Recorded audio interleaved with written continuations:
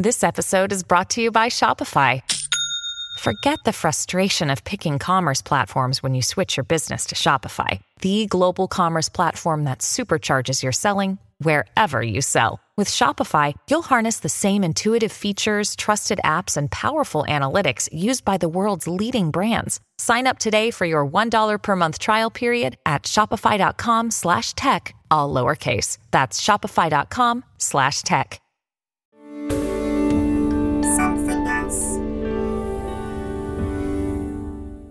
Hello, how's it going? I'm so good, thank you. Thank you so much for doing this. I'm going to do your intro now because, you know, I always have to come through with the fire intro, let the people know what's going on Role Model this week.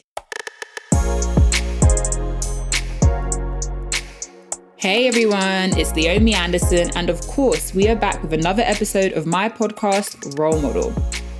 Today, we are joined by the amazing activist, advocate, yoga instructor, podcaster, author, and obviously all-round role model, Jessamyn Stanley. She breaks down her role as a body positivity activist on social media. I was bullied a lot when I was in middle school, especially, and I really feel like all of those experiences allowed me the space to become very confident in myself because I did not have a lot of people telling me at a young age, like, yes, what you're doing is great. We dig deep into how she became a conscious cannabis advocate.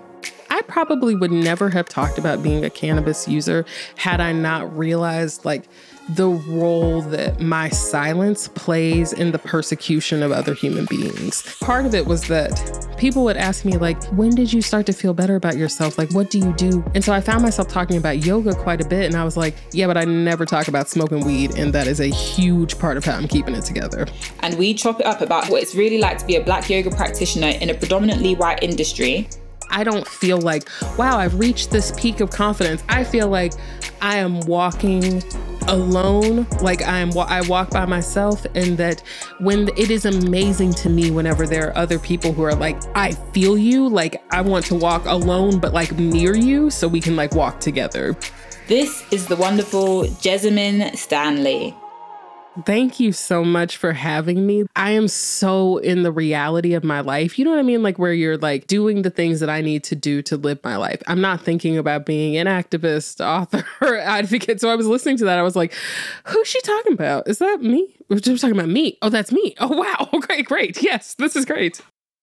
But I understand that because, you know, you're just like me, you know, where you're just like, you're just living your life, you're doing what you need to do. And then all of a sudden people are like, oh, you're an activist, you're this, you're that. And you're just like, oh, is that like what it's called? That's exactly right. It's literally just like, oh, wow. I didn't even realize that like just being a human being and doing what the universe calls you to do then results in being called. Like, it's like so much of this work is coming from a place of necessity and like, it just has to be. It's not even about like trying to be different or trying to break the mold. It's just like, I'm just here. It's nice to be able to talk to somebody who gets that. So like, I feel you. Definitely. So like, you're so confident. Like, what were you like when you were growing up? Like, when did you find your confidence? When did you begin to find yourself in your voice? You know, I have always been a little bit weird, and I never had a lot of friends when I was a kid. I wanted to have friends. It's not because I did not try to have friends. I just never was, I didn't get invited to the sleepovers. I wasn't that kid who was like really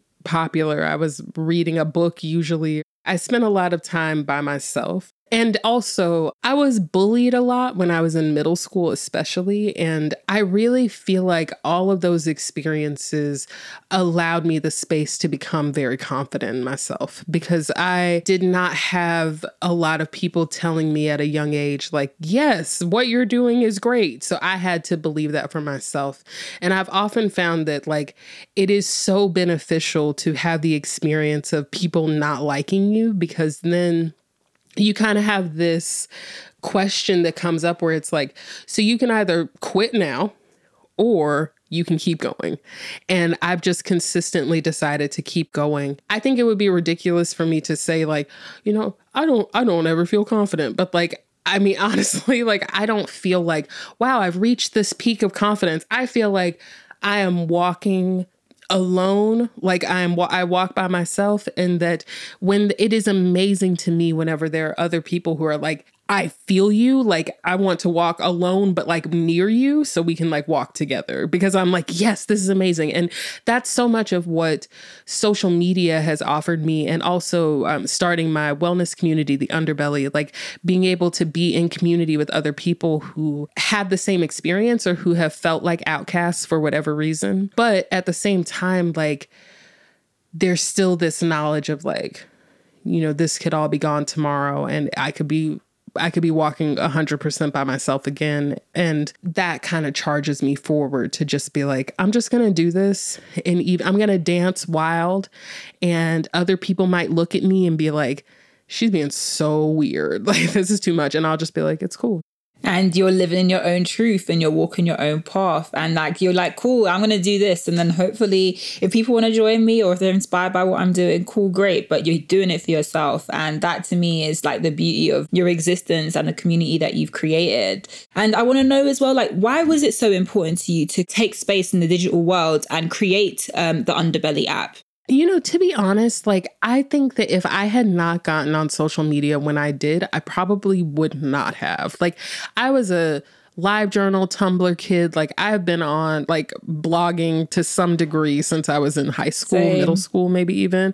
Right, totally. So it's just the way that we communicate. And like, after I dropped out of graduate school and decided to move to a new town and just start a whole new life, I had no plan. I had no money. I didn't have a job. Like, and for a while I was just trying to like figure out how to make ends meet.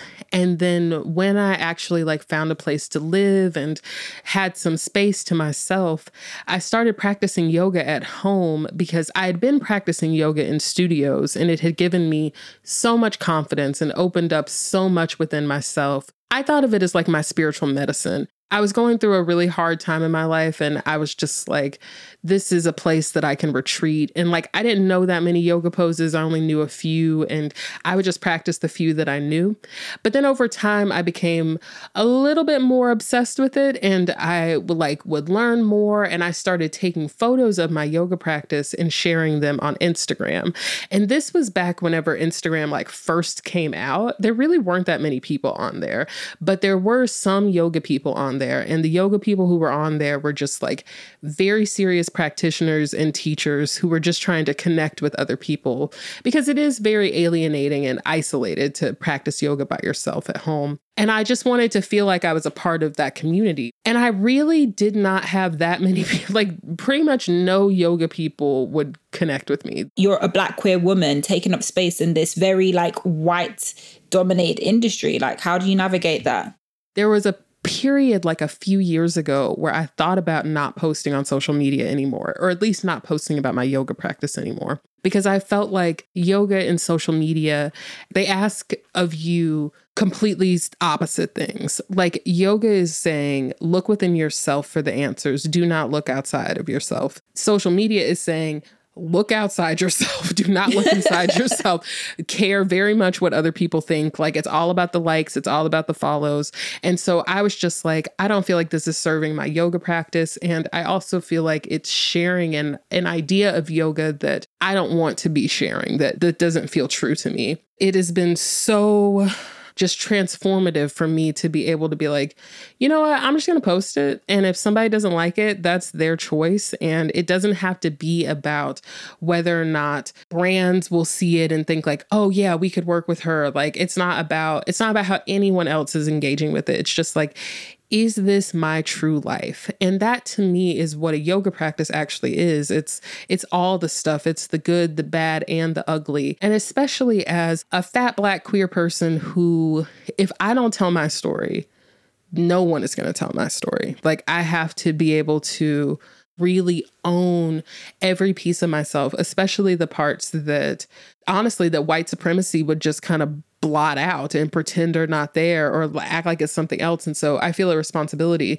especially working in an industry that is so overwhelmingly white, so fat phobic, like deeply homophobic, like all of these different things that make it where if you don't speak loudly, you're really limiting opportunity for other people to speak loudly as well. But don't you sometimes feel pressure though? Like being that person that people are looking to like take up space, always be switched on, always be positive, always be ready to have something to say. Like, how do you deal with that? Especially now, like as an entrepreneur, having these, like the Underbelly is a wellness community. It is a wellness community that has infrastructure wherein I am at the top of the infrastructure. So like having people that are now that I'm accountable to, and that like this is something that is so much bigger than me. Yeah, I definitely feel a lot of pressure. And that is why legit, like that's why I live in North Carolina. It's why I like unplug as much as I can, like why I have specific hours of the day that I'm on social media. I have a lot of boundaries, honestly, boundaries that I probably at this point I'm not even really noticing, but like things that whenever people are trying to convince me to feel otherwise, like convince me to feel like, oh my God, what about the likes? Oh my God, what about the follows? Like all of these different things. It's just like, I literally am like tuning it out. To me, like you fight against discrimination on all levels. Why do you think as a society, we've gotten to this place where people think that they can just, you know, try and troll people online, drag people down online? Why do people feel like they can just like, you know, spew their negativity without any sort of consequence? What do you think's gotten us to that point? And how do you think we're going to like get past that? Oh my God, people are so sad. I was working with somebody just recently. She's talking about how she's from Australia, and she was saying that like being in the US and like seeing how people are so sad. She was like, how else would people act other than this? So like people are miserable. They're just trying to find happiness wherever they can. And I was like, that is the epitome of everything. That is why people troll. It's why people feel like they can say literally whatever they want to. Capitalism does not support the people that live in communities. If you are struggling to any degree, which we all are, and like if you feel like you can't find any modicum of control, you are just going to reach for whatever you can. And for a lot of people, that's scrolling on their phone and clicking on something that makes them upset and trying to create sadness because they are sad. I've been trolled so much. And honestly, this is the place where I'm very grateful for the experience that I had being bullied as a child, because that experience really taught me that like hurt people. And the biggest bully is suffering the most. Like that is the person who is the most sad, who really needs a hug. And also I'm grateful for that experience because I'm just like anything that people would say to troll me now, I'm like, been there, heard that. You're like loud and late. Yeah. I'm like, it's not even creative. Like you could say more, but this is as far as okay, whatever. There's a lot happening these days. But I have just the thing to get you up to speed on what matters, without taking too much of your time. The 7 from the Washington Post is a podcast that gives you the 7 most important and interesting stories, and we always try to save room for something fun. You get it all in about 7 minutes or less. I'm Hannah Jewell. I'll get you caught up with the 7 every weekday. So follow the 7 right now. If you're looking for a smoking gun, I can absolutely guarantee you will not find it. In October 2001, a series of letters filled with a deadly powder called anthrax were dropped into the U.S. mail system. What started as an unprecedented case turned into an unsettling mystery. Who sent these deadly letters? And why? From Campside Media and Sony Music Entertainment, I'm Josh Dean, and this is Cover Up Season 4, The Anthrax Threat. Available now. I'm Nick Friedman. I'm Lee Alec Murray. And I'm Leah President. And this is Crunchyroll Presents The Anime Effect. We're a new show breaking down the anime and pop culture news you care about each and every week. I can't think of a better studio to bring something like this to life. And yeah, I agree. We're covering all the classics. If I don't know a lot about Godzilla, which I do, but I'm trying to pretend that I don't right Hold now. it in. And our current faves. Luffy must have his due. And we agree on some things, but not on everything. Oof. I remember, what was that? Say what you're going to say and I'll circle back. Listen to Crunchyroll Presents The Anime Effect every Friday, wherever you get your podcasts. And watch full video episodes on Crunchyroll or the Crunchyroll YouTube channel.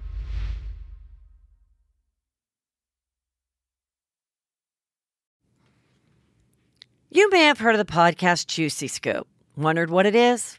Why aren't you listening? Well, I'm its host. Created it, been doing it for 7 years. I'm Heather McDonald of Juicy Scoop with Heather McDonald. Now, I could tell you why you should be listening to my show, but my listeners wanted to write the ad for me, and here are some of the things they said. Not your regular juicy podcast. Catch up on all the juicy topics from Hollywood and pop culture to true crime and beyond. Heather McDonald's Juicy Scoop always has great guests, great laughs, and great gossip. It's a comedian's take on the hottest headlines. Juicy Scoop is the pop culture news you want to hear. No BS, no filter, no filler. Raw, real, and in the moment. Throw in the hilarity of amazing comedians that you will instantly be obsessed with, a juicy crime story, and a dash of normal life in LA moments, and you've got yourself an amazing week of Juicy Scoop. 2 episodes every week, every Tuesday and Thursday. It will never let you down.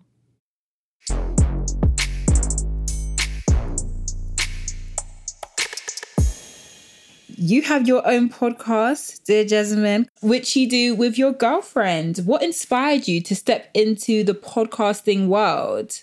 I was in a scooter accident a couple years ago, and I have 2 partners. I'm polyamorous, and both of them were helping to take care of me during that time.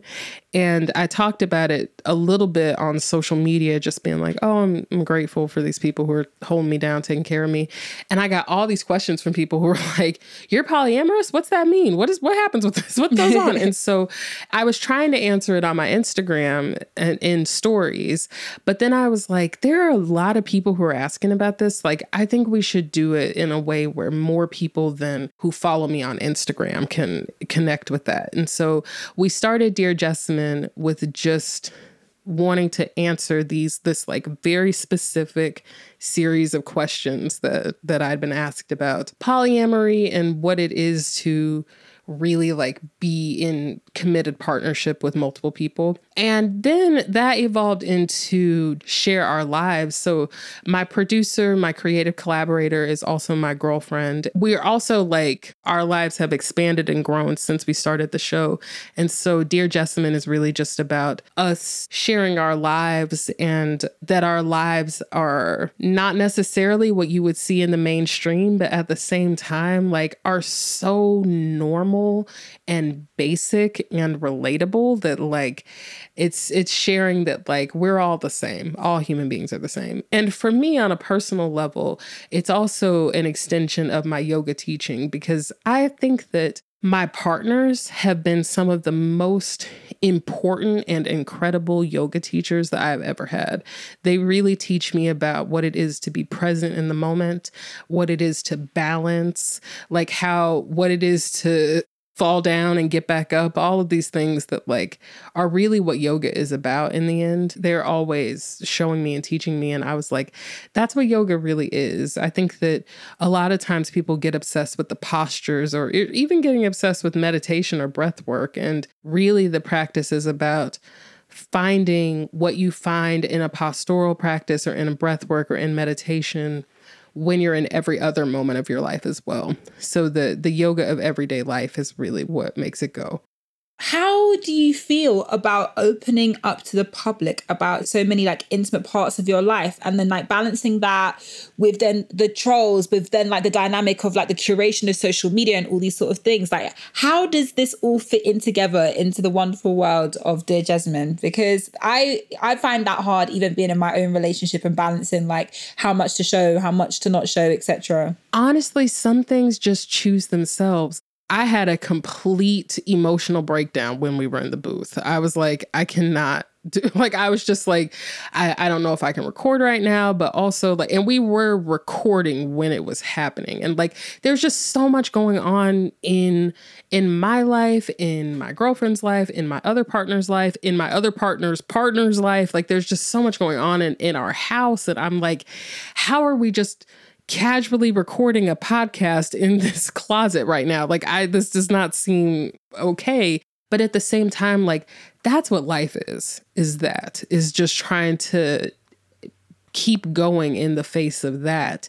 And I felt like this is something that is worth sharing with other people. Like, this feels like if there's anyone who has ever felt any of the emotions that I was feeling that day, that they could listen to that and be like, yes, okay. And especially as an entrepreneur, especially as someone who's like out here, as someone who's seen as a role model, like I felt like it's important for me to just be at myself as much as I can. And I think that it is so much more complicated whenever it's your relationship is involved and like you're sharing parts of the most intimate parts of your personal life with other people. I'm sure that even in ways that I'm not quite aware of, there's a certain amount of curation where it's like, yeah, these things we can talk about and these other things, maybe we don't talk about them. And I feel like through all of my work, through Dear Jessamyn, through We Go High, through The Underbelly, through Yoke, through Everybody Yoga, it's all like just making space for other people to see themselves and to feel represented and to feel like, yes, I might be wearing my shit backwards and falling down half the time, but I'm still doing it. And that to me feels worthwhile. You're just inspiring people with just being authentically yourself. And your campaign, We Go High, NC. So let's talk about that. Talk to me about the connection between cannabis consumption and prison abolition. Like, wrap my head around everything that you're doing with that, please. I probably would never have talked about being a cannabis user had I not realized like the role that my silence plays in the persecution of other human beings. People would ask me like, when did you start to feel better about yourself? Like, what do you do? And so I found myself talking about yoga quite a bit. And I was like, yeah, but I never talk about smoking weed. And that is a huge part of how I'm keeping it together. And it felt dishonest at a certain point. I'm like, I'm not even telling people what's good. And so I was like, okay, why am I not telling people what's up? Because I'm afraid. Because I live in a state where it is illegal. It's not something that people just talk about out in the open. And then I would visit all these places where it is legal and people were still being sketchy about it. They don't talk about it. Like, what is all of this about? And I realized that my silence is me being complacent. It's me co-signing on that system. It's me saying like, yeah, I'm okay with this. And I just realized I'm not okay with this. And my girlfriend felt the same way. And we started We Go High because we feel like as long as there are people who are legally profiting from this plant, there's no reason that anyone should be in prison for it. And we realized that the role of cannabis justice in prison abolition, it's like it is the linchpin in so many different ways. Like if you abolish this system wherein anyone can be incarcerated for having this plant, that is going to dramatically reduce the number of people that are in prison. And then if you take that a step further and we say, okay, so what's good with prison anyway? Like, is this really is this the best way to be like handling this? Like, I think there's a need for us to revisit all of the systems. And We Go High sees the empowerment of each individual cannabis user as an integral part of deconstructing that system. So we really advocate for cannabis users to come out of the closet, to talk to the people in their community, and whether it might be your home community, it might be your family, it might be your coworkers, it might be the person, your neighbors, literally whoever. Just being able to like feel confident and comfortable talking about the medicine that you use that transforms your life and that makes it possible for you to be happy and whole and to not feel ashamed of that. We think the stigma is the thing that we really have to end. Yes. And I definitely feel that most of the stigma comes because like weed has been something that it's been kind of marketed as something that Black people do who don't have jobs and and all this sort of shit. And it's just ridiculous because even in like the modeling industry, like a lot of models smoke weed. Like I smoke weed, you know, like it's something that for me, I don't drink. I'm not a drinking type of person. That's not my thing. But like mentally, I know for a fact that cannabis has been something that's helped a lot of girls. But I feel like it's almost like if a girl is out here like an alcoholic, taking pills, everything, blah, blah. That is rock star. As long as they're like white or whatever, then that's rock star and that's fine. They're coming to work and they're drunk. They're not well. They have a substance abuse problem and that's rock star. But like, God forbid, like a black model says that she like might smoke weed. That's when agents would be like, don't tell anybody that you do that. You can't post it. You can't do this. You can't do that. Da, da, da. And it's like, this is something that is literally legal. Like, I'm in LA right now. It's legal here. And like, people would still be like, oh, you smoke weed? Like, it's like, oh my God. But I'm like, your friend is taking crack. Literally. You're like, this, I mean, like legit alcohol poisoning, like the liver damage, like the drunk driving accidents. There's so many first and secondhand effects of alcohol abuse. And I really don't care. I'm like, literally do whatever you want. I'm just saying, like, if we're using these rules for how people should engage with things, it's just so interesting to me the way that prohibition exists, because the prohibition politics have been so strong that you don't even really have to say anything on a international scale anymore. Like, people will do the work for you on a local scale. Last but not least, because as I've listed at the very beginning of this podcast, activist, advocate, and the third A, author, you have your new book coming out. Talk to me about it. Talk to me about Yoke, my yoga of self-acceptance. I tell you, I literally pitched this book 4 years ago. And I said, my publisher was like, how long do you think it'll take you to write it? And I was like, oh, it'll take me like a year. And I remember my editor was like, do you really think it will only take you a year? And this was right around the same time that I was like starting the underbelly and doing all these different things. And I was just like, yeah, it'll take me about a year. It's no big deal. So 4 years later, the book is coming out. And I was like, oh my goodness, literally like, I knew that I needed to write this book while I was writing my first book, Everybody Yoga, because in Everybody Yoga, I talk about how to start a yoga practice from scratch. So you can pretty much go, if you start reading that book, by the time you finish it, you'll be practicing downward facing dog and be practicing yoga. But I realized that book gives a relatively one-dimensional understanding of yoga. It's very much about like the postures and the supplies that you need and things like that. The first questions that you ask. But once you actually start practicing yoga, you realize that it's not really about postures or anything. It's really just about connecting with your breath, that every posture is an opportunity to breathe better, to breathe more fully, and that breath always leads to meditation. And that when you are meditating, which you can do in any part of your life, you meditate in conversations with other people, you meditate in moments of road rage, like literally all the time. And that in that, there's all kinds of other stuff that comes up.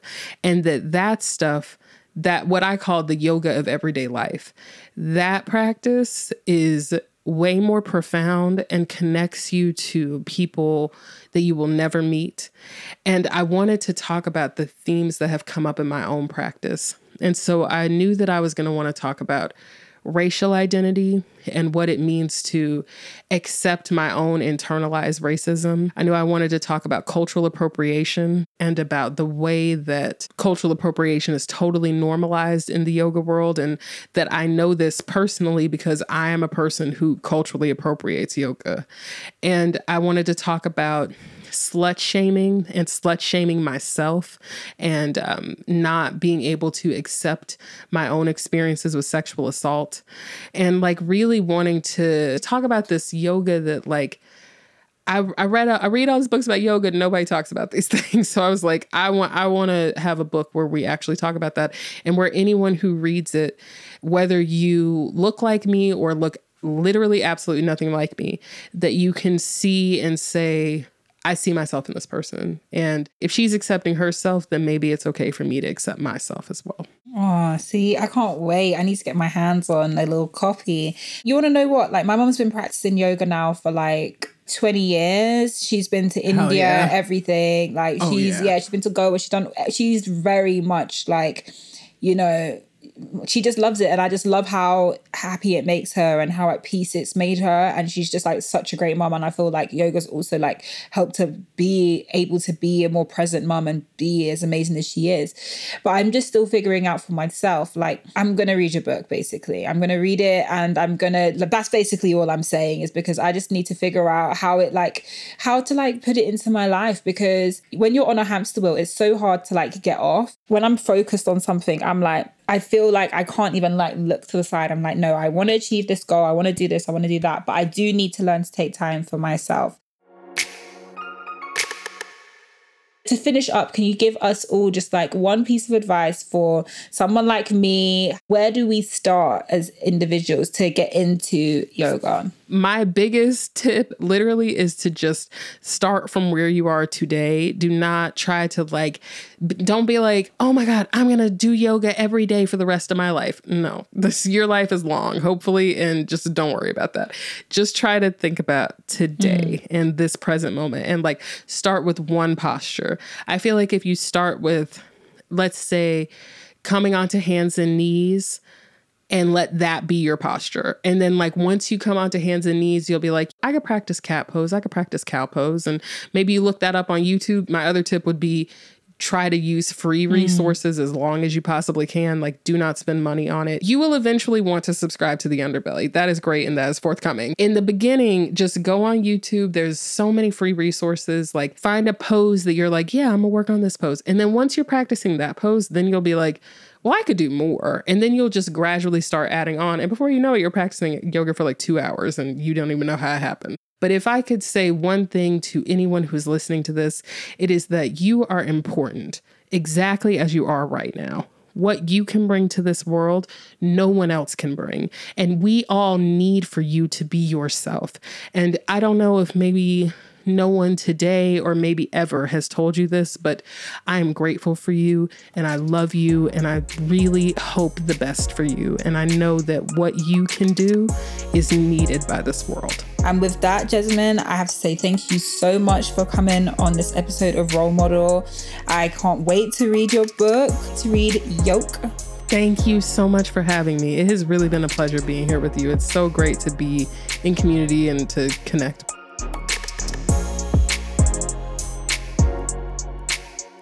Role Model is a Something Else production, produced by Harriet Wells. Additional production from Steve Ackerman. The executive producers are Claire Solon and Chris Skinner. Special thanks goes to Ellen McLeod, Charlotte Tahira, Camilla Baden, Jessie Donnelly, Emma Lansden, and Mark Rivers. The sound engineer was Gulliver Tickle.